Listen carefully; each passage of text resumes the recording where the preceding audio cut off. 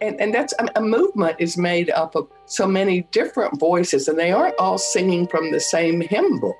You know, they're singing different songs, they're singing in different voices.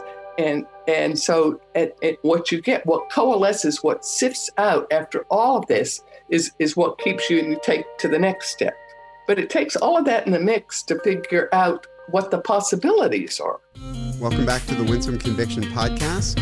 My name is Tim Muehlhoff. I'm a professor of communication at Biola University and co-director of the Winsome Conviction Project. And my co-host, Dr. Rick Langer, is with me as well. Thanks, Tim. As Tim mentioned, I'm co-host with Tim and co-director of the Winsome Conviction Project. I'm also a professor in the Bible department here at Biola University and the director of the Office of Faith and Learning. And we're co-authors of a brand new book called Winsome Conviction, Disagreeing Without Dividing the Church. Please make note that my name comes first. We are doing a segment here on the Winsome Conviction podcast called Coming Up to Speed. We feel like a lot of huge topics. We don't get a lot of the backstory. We don't get a lot of the history. So we did one on politics. We did one on race. And if you've listened to the first segment of this, we did it on feminism with Dr. Julia Wood, who's one of the most noted gender theorists out there. She's won a million awards, has published extensively in the area of feminist thought as well as gender.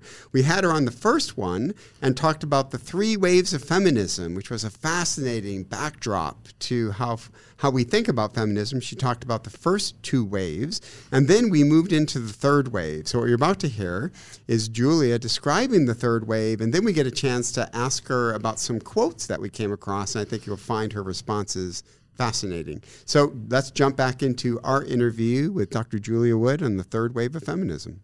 So give us a quick description of third wave feminism, key issues, key theorists.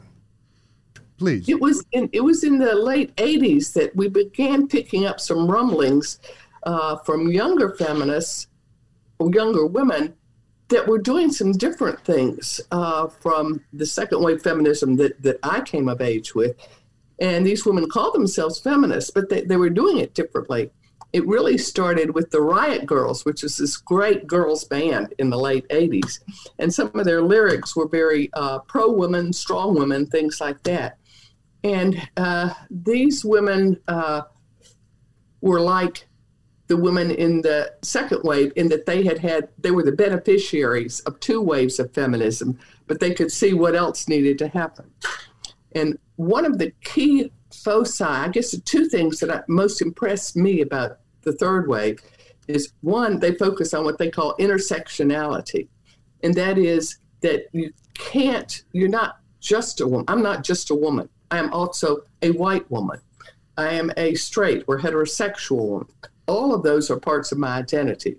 And someone who's Black and a woman is in some ways different than I am. Someone who's lesbian and a woman is different than I am.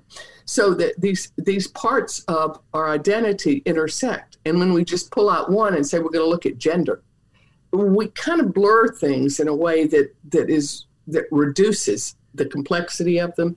So they have really been fighting the battle to recognize this intersectionality of identity. And that really leads to their the second thing I most admire about them is the way they're building alliances. So one of the key ideas that the third wave has is you cannot be against racial discrimination if you're not also against discrimination against women. And if you're against those 2, you have to be discrimination against LGBTQ people, because all of these oppressions are wrong. And so they are building alliances among these groups that have been oppressed instead of saying, okay, I'm going to go fight my battles and y'all fight yours. And that's really impressive to watch. And if you were to summarize the concerns and so let me ask, is there a conceptual difference in terms of how they think about, I don't know how to put it, about being a woman as opposed to in the first two waves, or perhaps how women stand in relation to men? I don't think they think about, it'd be good to interview a third wave feminist to get this really clear, but from my perspective, they don't think about being a woman in those terms. They think about being a Chicana woman or a Latinx or a white woman or a lesbian woman. So, I mean, they don't see their identity as one slot. Yeah, that reminds me of Maria Lugones as her world traveling.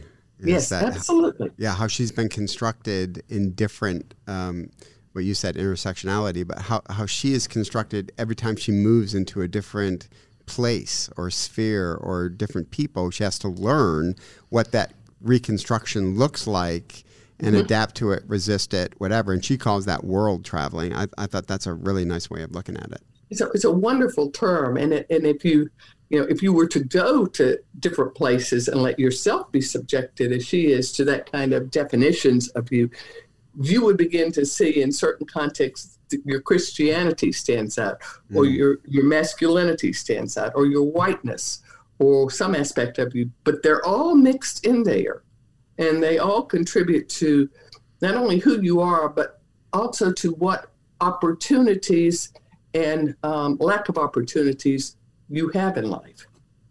And that's great to know a person's background. It's great. We do faculty duologues here. Rick and I have been bringing Biola faculty together to talk about a bunch of different issues. And the first thing we do is we have dinner with all the participants to hear their backstories. And that is the intersectionality part of it is I'm this, but I'm this because of this. And so don't think I'm just a rank and file but I'm this because of how my parents interacted with this issue. And so that is such good information to have as you're conversing with a person. And I think the first waves and second waves didn't get that very thoroughly. I think they were so interested in fighting for gender equality that they really obscured the ways in which race, sexuality, and so forth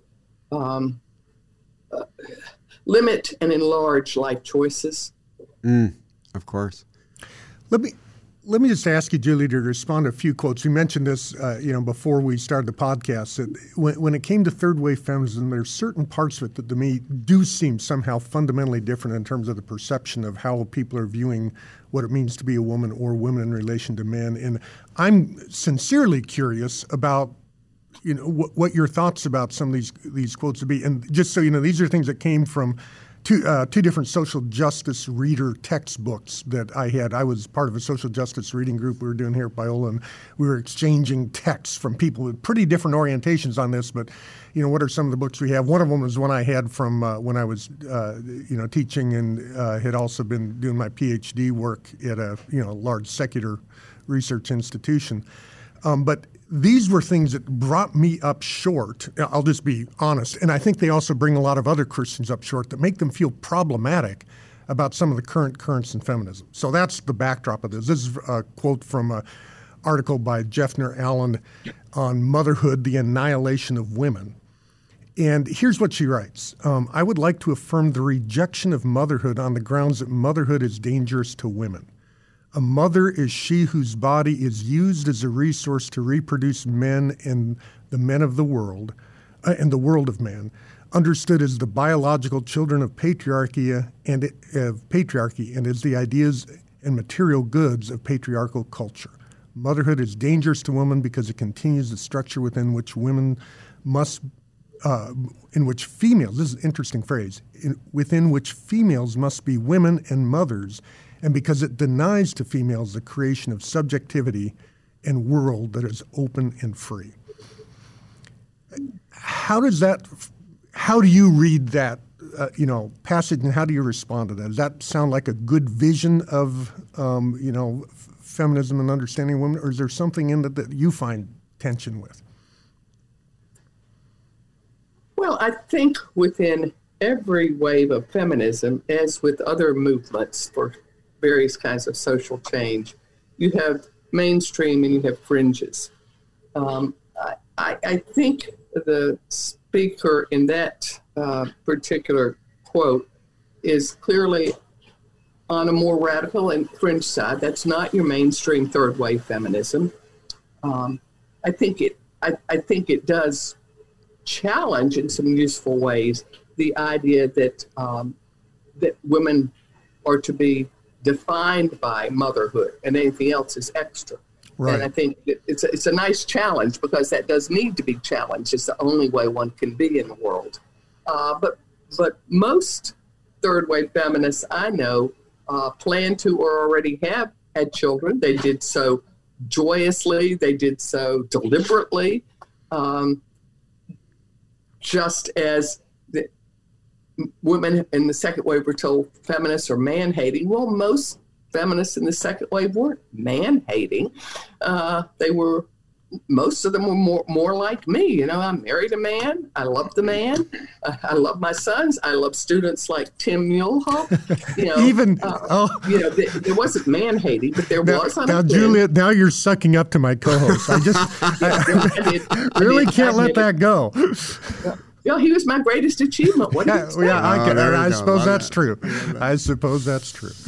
But Julia, that's another communication tip I think we need to point out is you need to situate people where they are on that spectrum. And today's argument culture does a great job of surveying the left and the right, and they get the most provocative, Rick isn't searching. This was in a leading textbook. This is came out to there. me. Yeah. I have another one. I think that this is from a philosophy. So my PhD is in philosophy, and this is from a APA newsletter thing that I got. This is 25. Well, yeah, I don't want to admit how many years ago this was, but anyhow, it would have been in the late 90s probably. I think that by appearing as a bearded lady, I help break down stereotypes about what it means to be female, and make it visible in a way in which men and women merge even on the physical level. In my case, to refuse the beard is to refuse to take seriously my responsibility to help end sexism. And I remember when I read that, just being struck by is that men grow beards an artificial function of sexism, or is this a reflection of biological facts of human beings, that men grow facial hair post-puberty in ways that women do not? Is again generalization, because obviously this woman could grow a beard. She talks about combing croissant crumbs out of her mustache, so it's a meaningful beard that she can grow. These were some of the things that just strike me as, are we trying to dismantle too much at these moments? And again, I wasn't looking for them. These were just things that I bumped into in the course of reading that gave me these weird aha moments. Well, I'm gonna pull out what Tim said a minute ago.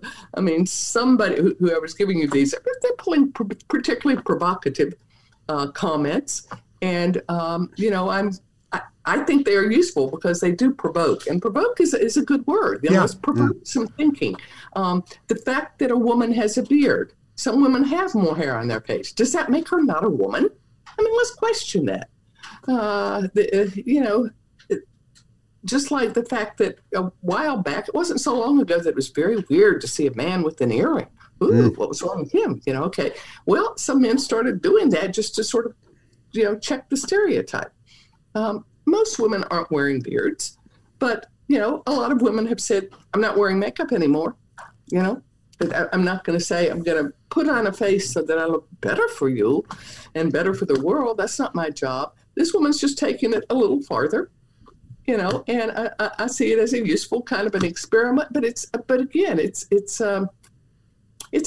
the edge. But edges are so interesting because they help redefine what's in the middle. Yeah. Well, and so that's what I was going to say. I don't necessarily the thing that I like to get clear on when we think about this is, how do we view this? Is this a thing where you push the edge? And because you're exactly right, those are the things that often help you understand. So these are the boundaries. Now we know where the playing field lies. Exactly. Or are we saying this is meant to be the playing field? And of course, when you read the person who's writing this, I think oftentimes the people do want it to be the playing field, but that doesn't, it's dangerous to assume, therefore, everyone who would be considered a feminist is advocating for these sorts of things. I just, sincerely, it's helpful to talk and say, talk to me about this. Is this a thing that you see mainstream? Is it a thing you see more on the edge? And that's different than asking, is it valuable? Or certainly in asking, should people not be able to say things like that? Because I think it's really instructive to mark it out. Oh, no, and I've always thought that although that your speaker or writer in that case may really want that to be the mainstream playing field, it's not. She knows it. But I am so grateful to her because she's moved the mainstream playing field that I'm on a little bit more in this way, And that's a movement is made up of so many different voices, and they aren't all singing from the same hymn book. They're singing different songs. They're singing in different voices, and so what you get, what coalesces, what sifts out after all of this is what keeps you and you take to the next step. But it takes all of that in the mix to figure out what the possibilities are. And it takes a lot of intellectual nuance to be able to read these things and say, wait a minute, to maintain the difference between because this person says this, therefore everyone says that. Is this representative of the middle? Is this an exception? Where does it lie? And it's hard because we like single definitions to single words. We like to fit people's labeled under that word and want to have everything they say to be representative of the broader group. And that just isn't true, and that is absolutely toxic to most of our conversations when we, fail to grant nuance. Thinking too, when you just totalize people or movements or anything, it just sort of stunts thinking, which is not very helpful. Yeah. Let me just read a quote real quick from Pat Robertson, who, when the Feminine Mystique, it was the 50th anniversary of it, and this quote went everywhere. And this is what we're talking about, that we just have to be so careful not to paint broadly based on certain quotes. So this is what Pat Robertson said when asked about the Feminine Mystique. The feminist agenda is not about equal rights for women. It is about a socialist, anti-family political movement that encourages women to leave their husbands, kill their children, practice witchcraft, destroy capitalism, and become lesbians. Right? Well, there you have it. When I think of Julia, I think witchcraft. That's just, I'm so synonymous with the two. But that went everywhere, and it is so frustrating to be a Christian and to now have that umbrella out there so the right makes this mistake, the left makes this mistake, Christians make it, non-Christians, and we just got to stop painting with these brushes. Right, Rick? Yeah, that's a great example. And this is so true in terms of how egalitarian our excesses are, so to speak, that you find them on both sides, and it has the same effect in all cases, which is to destroy actual conversation and hearing. Yeah. And it's really a kind of laziness, I think, to sort of glom everything together, take the extremes, and just throw it out as truth. I mean, you're avoiding the hard work of figuring out the nuances, the separating the wheat from the chaff, all these kinds of things that we are able to do because we have minds, but they're avoiding it. It's just pure lazy. Yeah. Yeah. Well, what a great word to end that on, Julia Wood. Thank you so much for carving out the time to help us get up to speed on an important topic and movement like feminism. And we're just so grateful that you take time and do that. So, Julia, thank you. Thanks for the conversation. I enjoyed it. Well, it's great to have you, Julia, and it's such a treat to be able to actually talk to you live and in person, not just filtered through Tim Muehlhoff. So thank you so much for joining me. Well, just a little skeptical. It's always good to see the other side. So good to meet you, Rick. I enjoyed it. Thank you. And I'd like to thank all of our listeners for joining us here at the Winsome Conviction Podcast. We'd love to have you become a regular listener by subscribing at Spotify or Apple Podcasts or wherever you like to get your podcasts. And we also encourage you to check out the winsomeconviction.com website for more resources, articles, information on cultivating convictions, holding them deeply, and conversing with each other in ways that honor our difference but avoid dividing our communities. That's really what we're all about here, so thanks again for joining us.